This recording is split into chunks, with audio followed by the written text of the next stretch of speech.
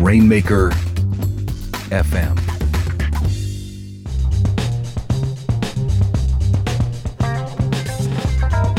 You're listening to The Digital Entrepreneur, the show for folks who want to discover smarter ways to create and sell profitable digital goods and services. This podcast is a production of Digital Commerce Institute, the place to be for digital entrepreneurs. For more information, go to rainmaker.fm/digital commerce. That's rainmaker.fm/digital commerce. Welcome to The Digital Entrepreneur, everyone. I'm your host, Sean Jackson, and I'm joined, as always, by the illuminating Jessica Frick. Jessica, how are you today? I'm illuminated, Sean. How the Jackson are you? I am well, as always. And we left the last episode with the question of the week, which I think is perfect when thinking of you. How weird is too weird? When it comes to standing out, when it comes to your unique selling proposition, when it comes to really crafting that special mojo that is you and your organization. So, Jess, what do you say? How weird is too weird? I think you can be as weird as you want to be, but I think that, there's certain levels of weird that are appropriate for certain situations. I mean, you don't want to let your full freak flag fly if you're in a client pitch. Right. Maybe a little freak, wear something a little weird, or, maybe make a joke that somebody would have to catch. But I think when it comes to recruiting, sure, you can be super weird. I think that would actually help you find an employee or staffer that might not otherwise come just because they resonate with you and they're like, oh my God, they get me. Yeah, and I think you're right. I think you can be unique. And I think that's what, and being unique means being yourself on your best day, but truly being yourself, not trying to be something that you are not, right? I mean, if you looked at me dyeing my hair pink does not go with my persona, okay? It just doesn't. No. I would stand out, to be certain, but there would definitely be a disconnect and I wouldn't be able to carry it off. And so I do think you're right. I think you do have to be unique and different and really something that is memorable and remarkable, right? And I think you don't want to be boring, right? You do want to stand out, but you don't have to be something that you are not. Right. And I think it goes to the core set of values that you believe in yourself and the people that you want to attract, right? The people that you want around you, be it the audience that you're trying to build online, being the customers that you're trying to sell to, or being, as you pointed out, the employees or the contractors inside your organization, right? Absolutely. If you just disappear into the background, you're going to just be part of the background noise. And if you're selling an ebook or if you're, creating a new membership organization, the more people feel at home with you, the more they're able to trust you. Yeah. And they look forward to seeing you. I mean, let's face it, there's a lot of boring people out there, right? And the more that you can infuse your work with the unique characteristics of what you do and what makes you special and really clearly articulate, and that's what I really think it comes down to, is that you have to really know what it is about you and what you stand for and clearly articulate it so that it becomes a compelling part of your messaging, right? Because it is okay to discriminate against people who are not sharing in the values that you share when you're trying to build an organization, right? If you have certain values and you are clear about articulating them, there will be others that will be derisive of those values, that'll be dismissive of it, and may not find any value in it. And you know what, Jess? That's okay. It is. I think, though, a lot of people don't necessarily need permission to get weird. But I think that there's a lot of us who were perhaps freaky kids, getting called out weirdo on the playground. And it was a bad thing then. Yeah. But now it's an asset. And, I think that it takes some guts to make those first steps and be more you than who you think they want you to be. And little by little, you can get as weird as you want to be. There you go. And, I think this really comes to a head when we start talking about building up an organization, right? Is that by identifying, articulating, and really understanding what makes it unique about the organization you're creating, which really centers on the solopreneur to start with, and then expands and grows from those they bring around. It's very important from the onset to understand those unique qualities to attract the right people. And that's a little bit about what today's show is. We do have a very special guest on who is going to really talk to us about how to create up that right type of organization, be it a standard office or be a remote workforce, how to really articulate that culture, how to attract the new type of talent that is out there that is very, very discerning in the type of jobs they are looking for, and really understanding that by being better at understanding yourself, it may actually not only save you money in the long run, but actually help facilitate your growth. So when we get, yes. I know. So when we get back from this break, we will be talking to Catherine Minshew, the author of The New Rules of Work, about how you can build an organization that attracts the best people. So stay tuned. The Digital Entrepreneur is brought to you by the all-new Studio Press sites, a turnkey solution that combines the ease of an all-in-one website builder with the flexible power of WordPress. It's perfect for bloggers, podcasters, and affiliate marketers, as well as those selling physical goods, digital downloads, and membership programs. If you're ready to take your WordPress site to the next level, see for yourself why over 200,000 website owners trust StudioPress. Go to rainmaker.fm/StudioPress right now. That's rainmaker.fm/StudioPress. Welcome back from the break, everyone. And Jessica, it is time for our interview this week. Whom do we have? This week, we have a very special guest, Catherine Minshew. She is the CEO and founder of themuse.com, which is a career platform used by 50 plus million millennials to find a job, learn professional skills, or advance in their career, and by hundreds of companies looking to hire or grow their employer brand. Catherine is also a Wall Street Journal and Harvard Business Review contributor. She's spoken at MIT and Harvard, appeared on Today and CNN, and she's been named to Smart CEO's Future 50 and Inc.'s 35 Under 35. Most importantly, of recent news, Catherine is co-author of the forthcoming book, The New Rules of Work, the modern playbook to navigating your career. We're very excited to have her today. Catherine, thank you so much for joining us. Absolutely. Thank you for having me. I'm really excited to be here. Catherine, I want to get into this because I figure I'm going to take a giant leap here, okay? I think you're probably an expert in career management as well as helping companies figure out how to attract the right people. Would you say that's a true statement? I think it's fair enough, but it is definitely an unintentional expertise. I like to joke that I started this business because I needed the advice, and I've ended up gaining so much more than I ever expected. Oh, but see, it helps when you've been there, right? So exactly. Let's get into this a little bit because obviously, the Muse, by the way, is a beautiful site. Congratulations to you on your success and obviously the valuable information you have there. And given whom our audience is, I want to talk a little bit about where you are seeing the trend now for people in the workplace, right? Because obviously our audience are the people that do the hiring. But I think before you can hire anyone, you need to know what is that pool of talent out there? What are they expecting? What are they looking for? So talk to us a little bit about the modern worker today and the person that's looking to manage their career. Absolutely. So one of the big things that has differentiated the Muse and I think our community is that the people that we cater to are often thinking about work in a fundamentally different way from perhaps 10, 20 years ago. And there's a number of differences, but just a couple at the high level. One is that candidates are becoming more like consumers. So it's no longer enough for a company to post up a job description and say, walk right this way, come through my interview process, and maybe at the end, I'll tell you if you get an offer.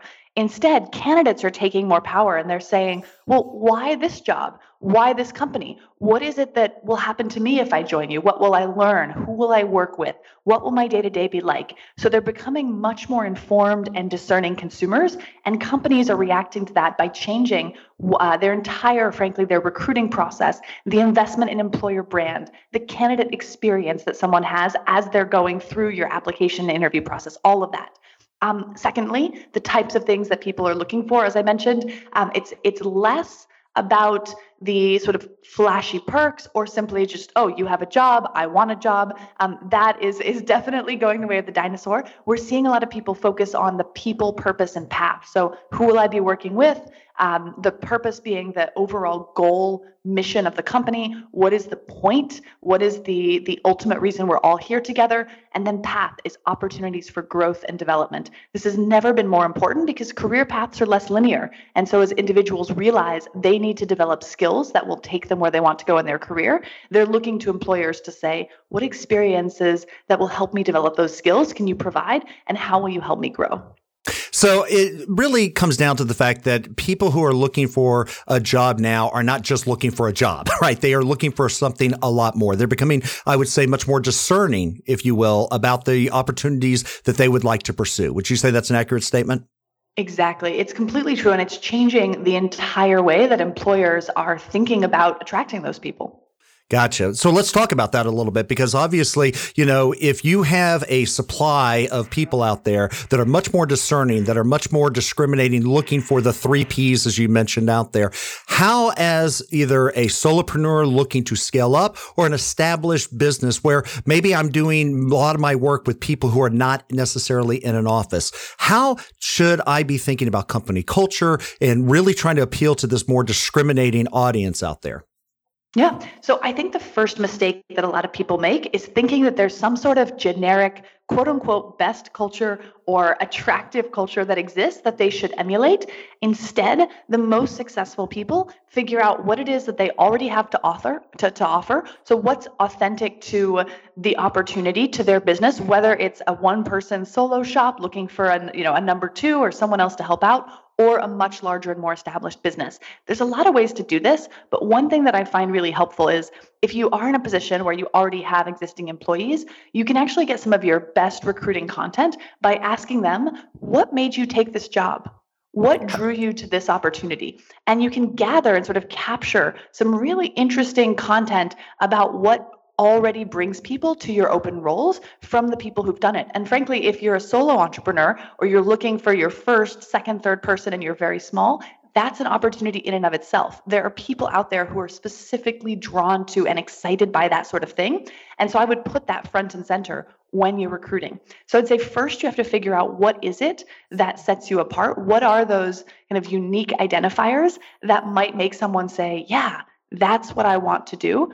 And then secondly, you've got to make sure you get those in front of the right people. So whether that's making sure they're on your career site, if you're at the stage where you have a career site, making sure that your existing employees or your network is sort of informed and empowered to be able to spread the word. And then, the simple job description. I think the days when you could just post looking for a salesperson or a software engineer and get a bunch of great people in the door, those days are numbered. And the best job descriptions have a section not just what do I want from this candidate or what are the qualifications, but also what we can offer you. Why would you want this role? And it's incredible the sort of uptick you can see in applications and in conversion from people who look at your job description to actually apply when you write the right things and you really think about the person reading it as you're creating that. And of course, there's a value when you do this as a company or a solopreneur because it forces you to really think about the people that would fit well with you, right? And I think that's the other side of it is that too often businesses that are growing especially are like, we just need bodies in the door. If they can spell their name properly and they have, I can check off on the resume the things that I think are important, bring them in. And I think that does a disservice as the company and organization grows because you're not sitting there putting in the right mix of people into the organization. Exactly. Everyone who has worked on a team knows the impact of having somebody who's just the wrong person for that team. Now, it doesn't mean they're not a great person. They may be wonderful. Frankly, they could be very difficult. It's more about the fit, and do their preferred ways of working, their priorities, their core values as a professional align with what the company or the team needs. And I think that's so important for people to keep in mind when they're hiring. It's interesting because one of the most popular exercises in the book, in the new rules of work, is from the candidate's perspective. It's helping people look at all of their career values, essentially. And we have a long list in the book, but someone who's seeking creativity, flexibility, autonomy, they're going to be looking for very different opportunities, and frankly, a very different employee, motivated in very different ways from someone who might be seeking stability, compensation, the ability to move up in a very predictable fashion, prestige. There are a lot of different work values. And so for an individual candidate, there's a lot of utility in understanding what really motivates you at the end of the day. And for a company, I think it can be so helpful to make sure that when you're bringing somebody in, that their values are aligned with what you can provide. Because frankly, if you bring someone in under, I don't want to say false pretenses, but I think everyone's familiar with that situation where a company sort of oversells itself and what it's offering. That's not going to end up well for anybody. And, best case, you'll have someone who leaves after a short period of time. Worst case, you could have someone who's a long-term part of your team, but ultimately is a bit toxic. And that's important that you go into this. And it's kind of funny because to me, it sounds like marketing your company to the people that are going to help you build your company, right? And do those things that we as online marketers would normally do both to attract an audience, but also to attract an audience of potential employees. And that to me makes a ton of sense because every organization is different. And the better way that you articulate that, the more clear you articulate that, the better the results will be both in building the customer base as well as building the employee base. So it's generally the same type of rules. I want to go in though, because, one of the things that when you were talking about all this, what kept on coming into my mind was the fact that the better that you can clearly articulate the core values, unique proposition, the type of person that would fit with your organization, there is a monetary side to that. Because, and correct me if I'm wrong, but sometimes I would take less pay to be with the right organization, where pay sometimes where I get it in the extreme is only to compensate for the fact that I don't really want to work there, but they're going to pay me so much to be there. So talk a little bit about the role of paying and the whole salary side when it comes to these very discerning potential employees. Absolutely. You're spot on. The business impact is real. And I can give you a million examples, but just two that come to mind. The first is, as you said, in how much you have to pay people to join the team. There's a great statistic, and I don't have it on hand right now, but it's something like the average person would accept 19% lower salary to join a company that they were really excited about or where they felt like it was a good fit compared to a company that did not have an employer brand or sort of a positive association that resonated with them. So right then and there, that's been shown out by data. I would say it's very true in my personal experience. And we have over 600 companies on the Muse. We hear it from them as well. When you find someone who is excited, for them, first of all, it's more about joining a tribe or a community and being part of what you do, and less about, well, this other opportunity is paying me $15,000 more, so thanks so much, sorry. So on the attraction front, it certainly has a business impact in terms of whether you can attract great people at sort of a normal market rate, or frankly, if you're a growing company, sometimes even below market, versus whether you really have to overpay to convince people to come. And so that's sort of number one. Second is retention. I cannot tell you how many times I have seen this where somebody, a great employee, will get that offer from a big business. I heard recently about a situation that happened a couple weeks ago. It was a star employee. They had a friend in their network reach out and ultimately made that person an offer for, I think it was something like $100,000 more in base salary. Wow. I mean, it was a massive difference. And of course, this person, thought about it and agonized because that is a major lifestyle change. The original company could go up by a tiny amount, but not even close to that jump. And ultimately, the person decided to stay. And part of that was that they believed in the culture, the experience, the place that they were. And so I think that for leaders, it's funny to me, and I don't want to be, I'll try and keep this really nice, but leaders have always been saying, oh, the people are the most important thing. But when you look at people's actions, in fact, they often don't act in a way that indicates that their people are the most important thing. And yet, how does anything get done in your organization? It's your employees, your team. The more that you can both invest in those people, treat them well, but also, again, as we were talking about, making sure that you have something unique to offer and that you're really being thoughtful about the employee experience. I believe that's going to be more and more critical to both attracting but also keeping great people, because information asymmetry is going away, and those great people are going to find somewhere that does value them if they're not valued at your business.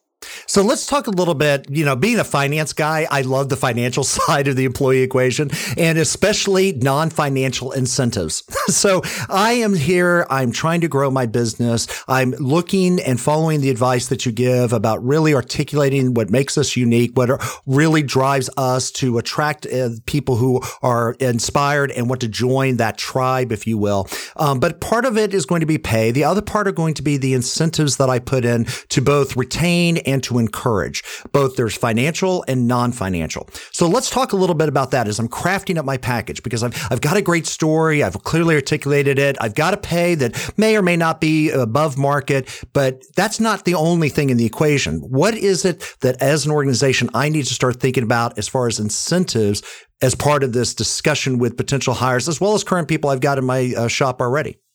Exactly. So I think this is a great point, because when people think about attracting it, as you said, there's a lot of incentives and a lot of benefits and things that employees are looking for that, again, some of them are financial, but a lot of them are not. I will say, I'm going to go through a couple of different examples. Not every example is right for every company. And this goes back to figuring out your specific, unique value proposition, essentially, for lack of better words, as an employer. So don't feel like you've got to do all of these. But for example, some organizations have been incredibly successful in investing in things like flexible working hours, the ability to work from home, bringing children into the office. We actually have a baby at work policy at the Muse for infants that are under 6 months old. That's been very successful. And that's been tremendous in terms of, both people with small children feeling welcome and feeling excited about the company, but also I think we've seen retention benefits across the board. You also see that, there are companies that will take a strong focus on investing in learning and growth. And so I was talking about this earlier, but I think that, there are ways to do this that both have a financial and a non-financial impact. So financially, obviously, companies that can provide formal training, that can send their employees to conferences or other external learning opportunities. That's obviously a huge draw for a lot of people that are thinking about building skills and experiences in their career. But non-financially, I think there are also some really interesting opportunities, whether it's giving people the chance to rotate into a different department, pick up a new skill, work with someone that's in a different field or different part of the business to, again, see more about what they do. These sorts of things can be really big draws for people. And I think that it pays to be creative. I'll give you another just sort of quick example. When the Muse was very small, we didn't have a lot of budget for anything. In fact, the business now is over 130 full-time employees, but the first 2 years we were 3 and then 5 and then 7 and grew very slowly. But a couple of things we did that people have since told me really made the difference. One was I really got to know what motivated each person and did my best to provide that. Now, you can't do that as easily at 100 people, but you can at 3 and 5 and 7. And it's incredible. And whether that's, I'll give you a silly example, but there was one of our early team members, our kind of lead marketer, was just a huge basketball fan. And I happened 2 months after I learned that to get an invite to an event where I think Allen Iverson was speaking. and I couldn't go. And so I reached out and I said, can I send somebody from my team? And I sent Elliot, and it was this huge, exciting thing for him. And I think he appreciated that I remembered. We also would, because we were very small, we would approach conferences and say, we can't afford to pay your ticket price, but can we do XYZ or promote you on our social channels in advance and send somebody for free? A lot of conferences would say yes. And so we were able to get professional development opportunities for the team without investing a huge amount of money. So, I can talk more. I think it's really useful for people to think about all of the additional incentives, but whether it's, professional development and growth, is it flexibility and work-life integration? Is it upgraded software and tools and the type of things they'll be using in their day-to-day? People are motivated in very diverse ways. And frankly, that's a great thing for the world. But as an employer, and especially as someone who's leading a small team, you have a unique opportunity to really understand people on an individual level and then help give them the thing that's going to most specifically motivate and excite them. And I think that is very, very powerful. So I want to kind of end our conversation because if you've ever read The Fountainhead by Ayn Rand, it was interesting how the protagonist in the story went from running their own shop to going back to work to, again, coming through the trials and tribulations in the story. And I think a lot of online entrepreneurs at some point will see failure. And it's sad, but it's true. And talk to us a little bit about, look, I've been running my own online shop for a while, okay? And it's not going as well, or I may need to augment my income by getting a permanent job.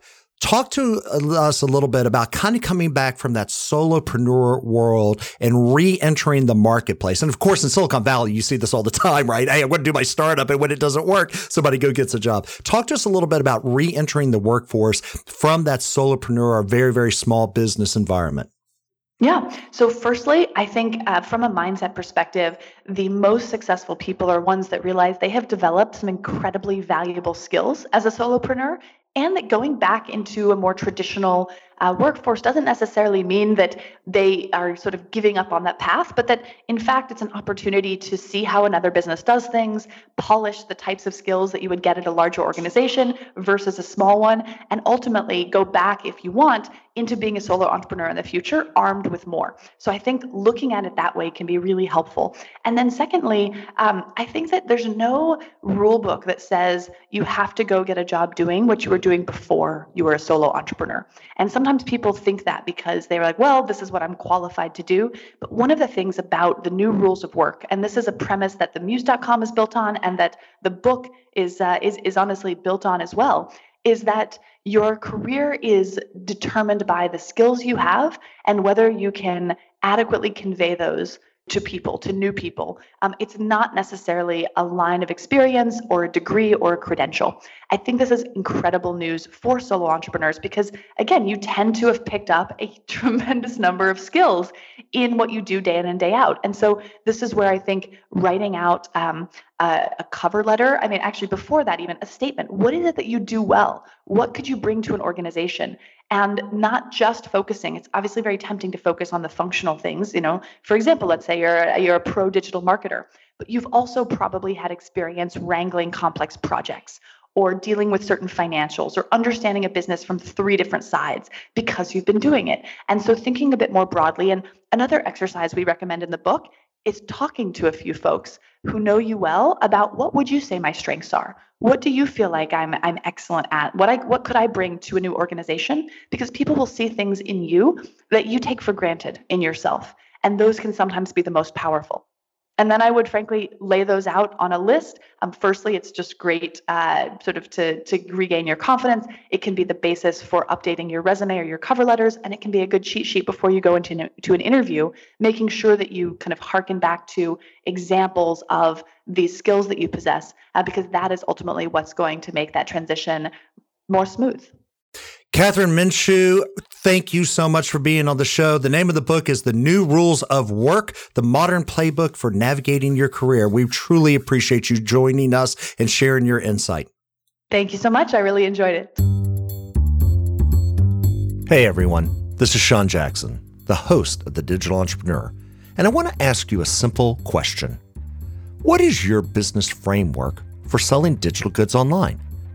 Now, if the question perplexes you, don't worry, you are not alone. Most people don't realize that the most successful digital entrepreneurs have a framework or a general process for creating and selling their digital goods in the online space. And one of the best free resources is Digital Commerce Academy. Digital Commerce Academy combines online learning with case studies and webinars created by people who make a living selling digital goods online. And the best part is that this material is free when you register. Are you interested in joining? Well, I'll make it easy for you. If you're listening to the show on your phone and are in the continental United States, I want you to send a text message to 313131 with the keyword digits, DIGITS. And when you send that text message, we will send you a link to the registration form right to your phone. Are you outside the United States? Don't worry. Just send us an email to digits@rainmaker.fm. Either way, we'll send you a link to the registration form so that you can sign up for free for Digital Commerce Academy. And as a special bonus, we will also subscribe you to our newsletter when you text or email us so that you can stay informed with the latest insights from the show. And don't worry, we respect your privacy and we will not share your email or phone number, and you can easily unsubscribe at any time. So if you want to start building or improving your framework for selling digital goods online, then please send a text to 313131 with the keyword digits, or send us an email at digits@rainmaker.fm. You won't be disappointed. Welcome back from the break. And now it's time for our recommendations, Jess. And I've got one that is directly applicable to our guest today, but it's not her book. What is it, John? Well, it so happens that on her site, in addition to the book that they're promoting at themuse.com, they also have this ebook called Employer Branding 101. And it's an ebook. It's a download. Go ahead and take a moment to go to themuse.com/employers with an S and download the book, because here's why. I think much of our audience are online marketers. They understand the art of communicating, inspiring people to act. And of course, whether it's an audience that you're looking to turn into customers or potential employees that you're looking to hire, this type of understanding of branding is something I think our audience would get right off the bat. And to know that they already have the skill, this book, I think, would help reinforce it. So go to themuse.com/employers and download her Employer Branding 101 book. That's my recommendation. That's a great recommendation. Mine is completely the other way. Uh-oh. I've been thinking a lot about research lately, as far as, keywords and ads in the online space. And I want to recommend SpyFu. Ooh. You can learn about them at spyfu.com. What SpyFu excels at is competitive research. So you can actually type in competitors' websites and find out exactly what they're doing online to give you a better idea on what you should be doing or might consider doing, or what you might want to stay away from. Okay. So spyfu.com, definitely well known and absolutely somewhat, devious, if you will, but not really, because it's all information that is out there. So spyfu.com is just recommendation. All righty. I like that. But Sean, you said devious, and that makes me think more about the question that I wanted to ask next week, if you will indulge me. I will. So my question is, should you be doing competitive research? Should you be paying attention to what your competitors are doing at all? Or is that going to distract you? Ooh, good question. So what say you? I think you have to. I think if you don't know what your competitors are doing, even if you think you don't have a competitor, I think you should at least know what other people who are doing in similar spaces are doing, so that you can better create that unique selling proposition and really kill it.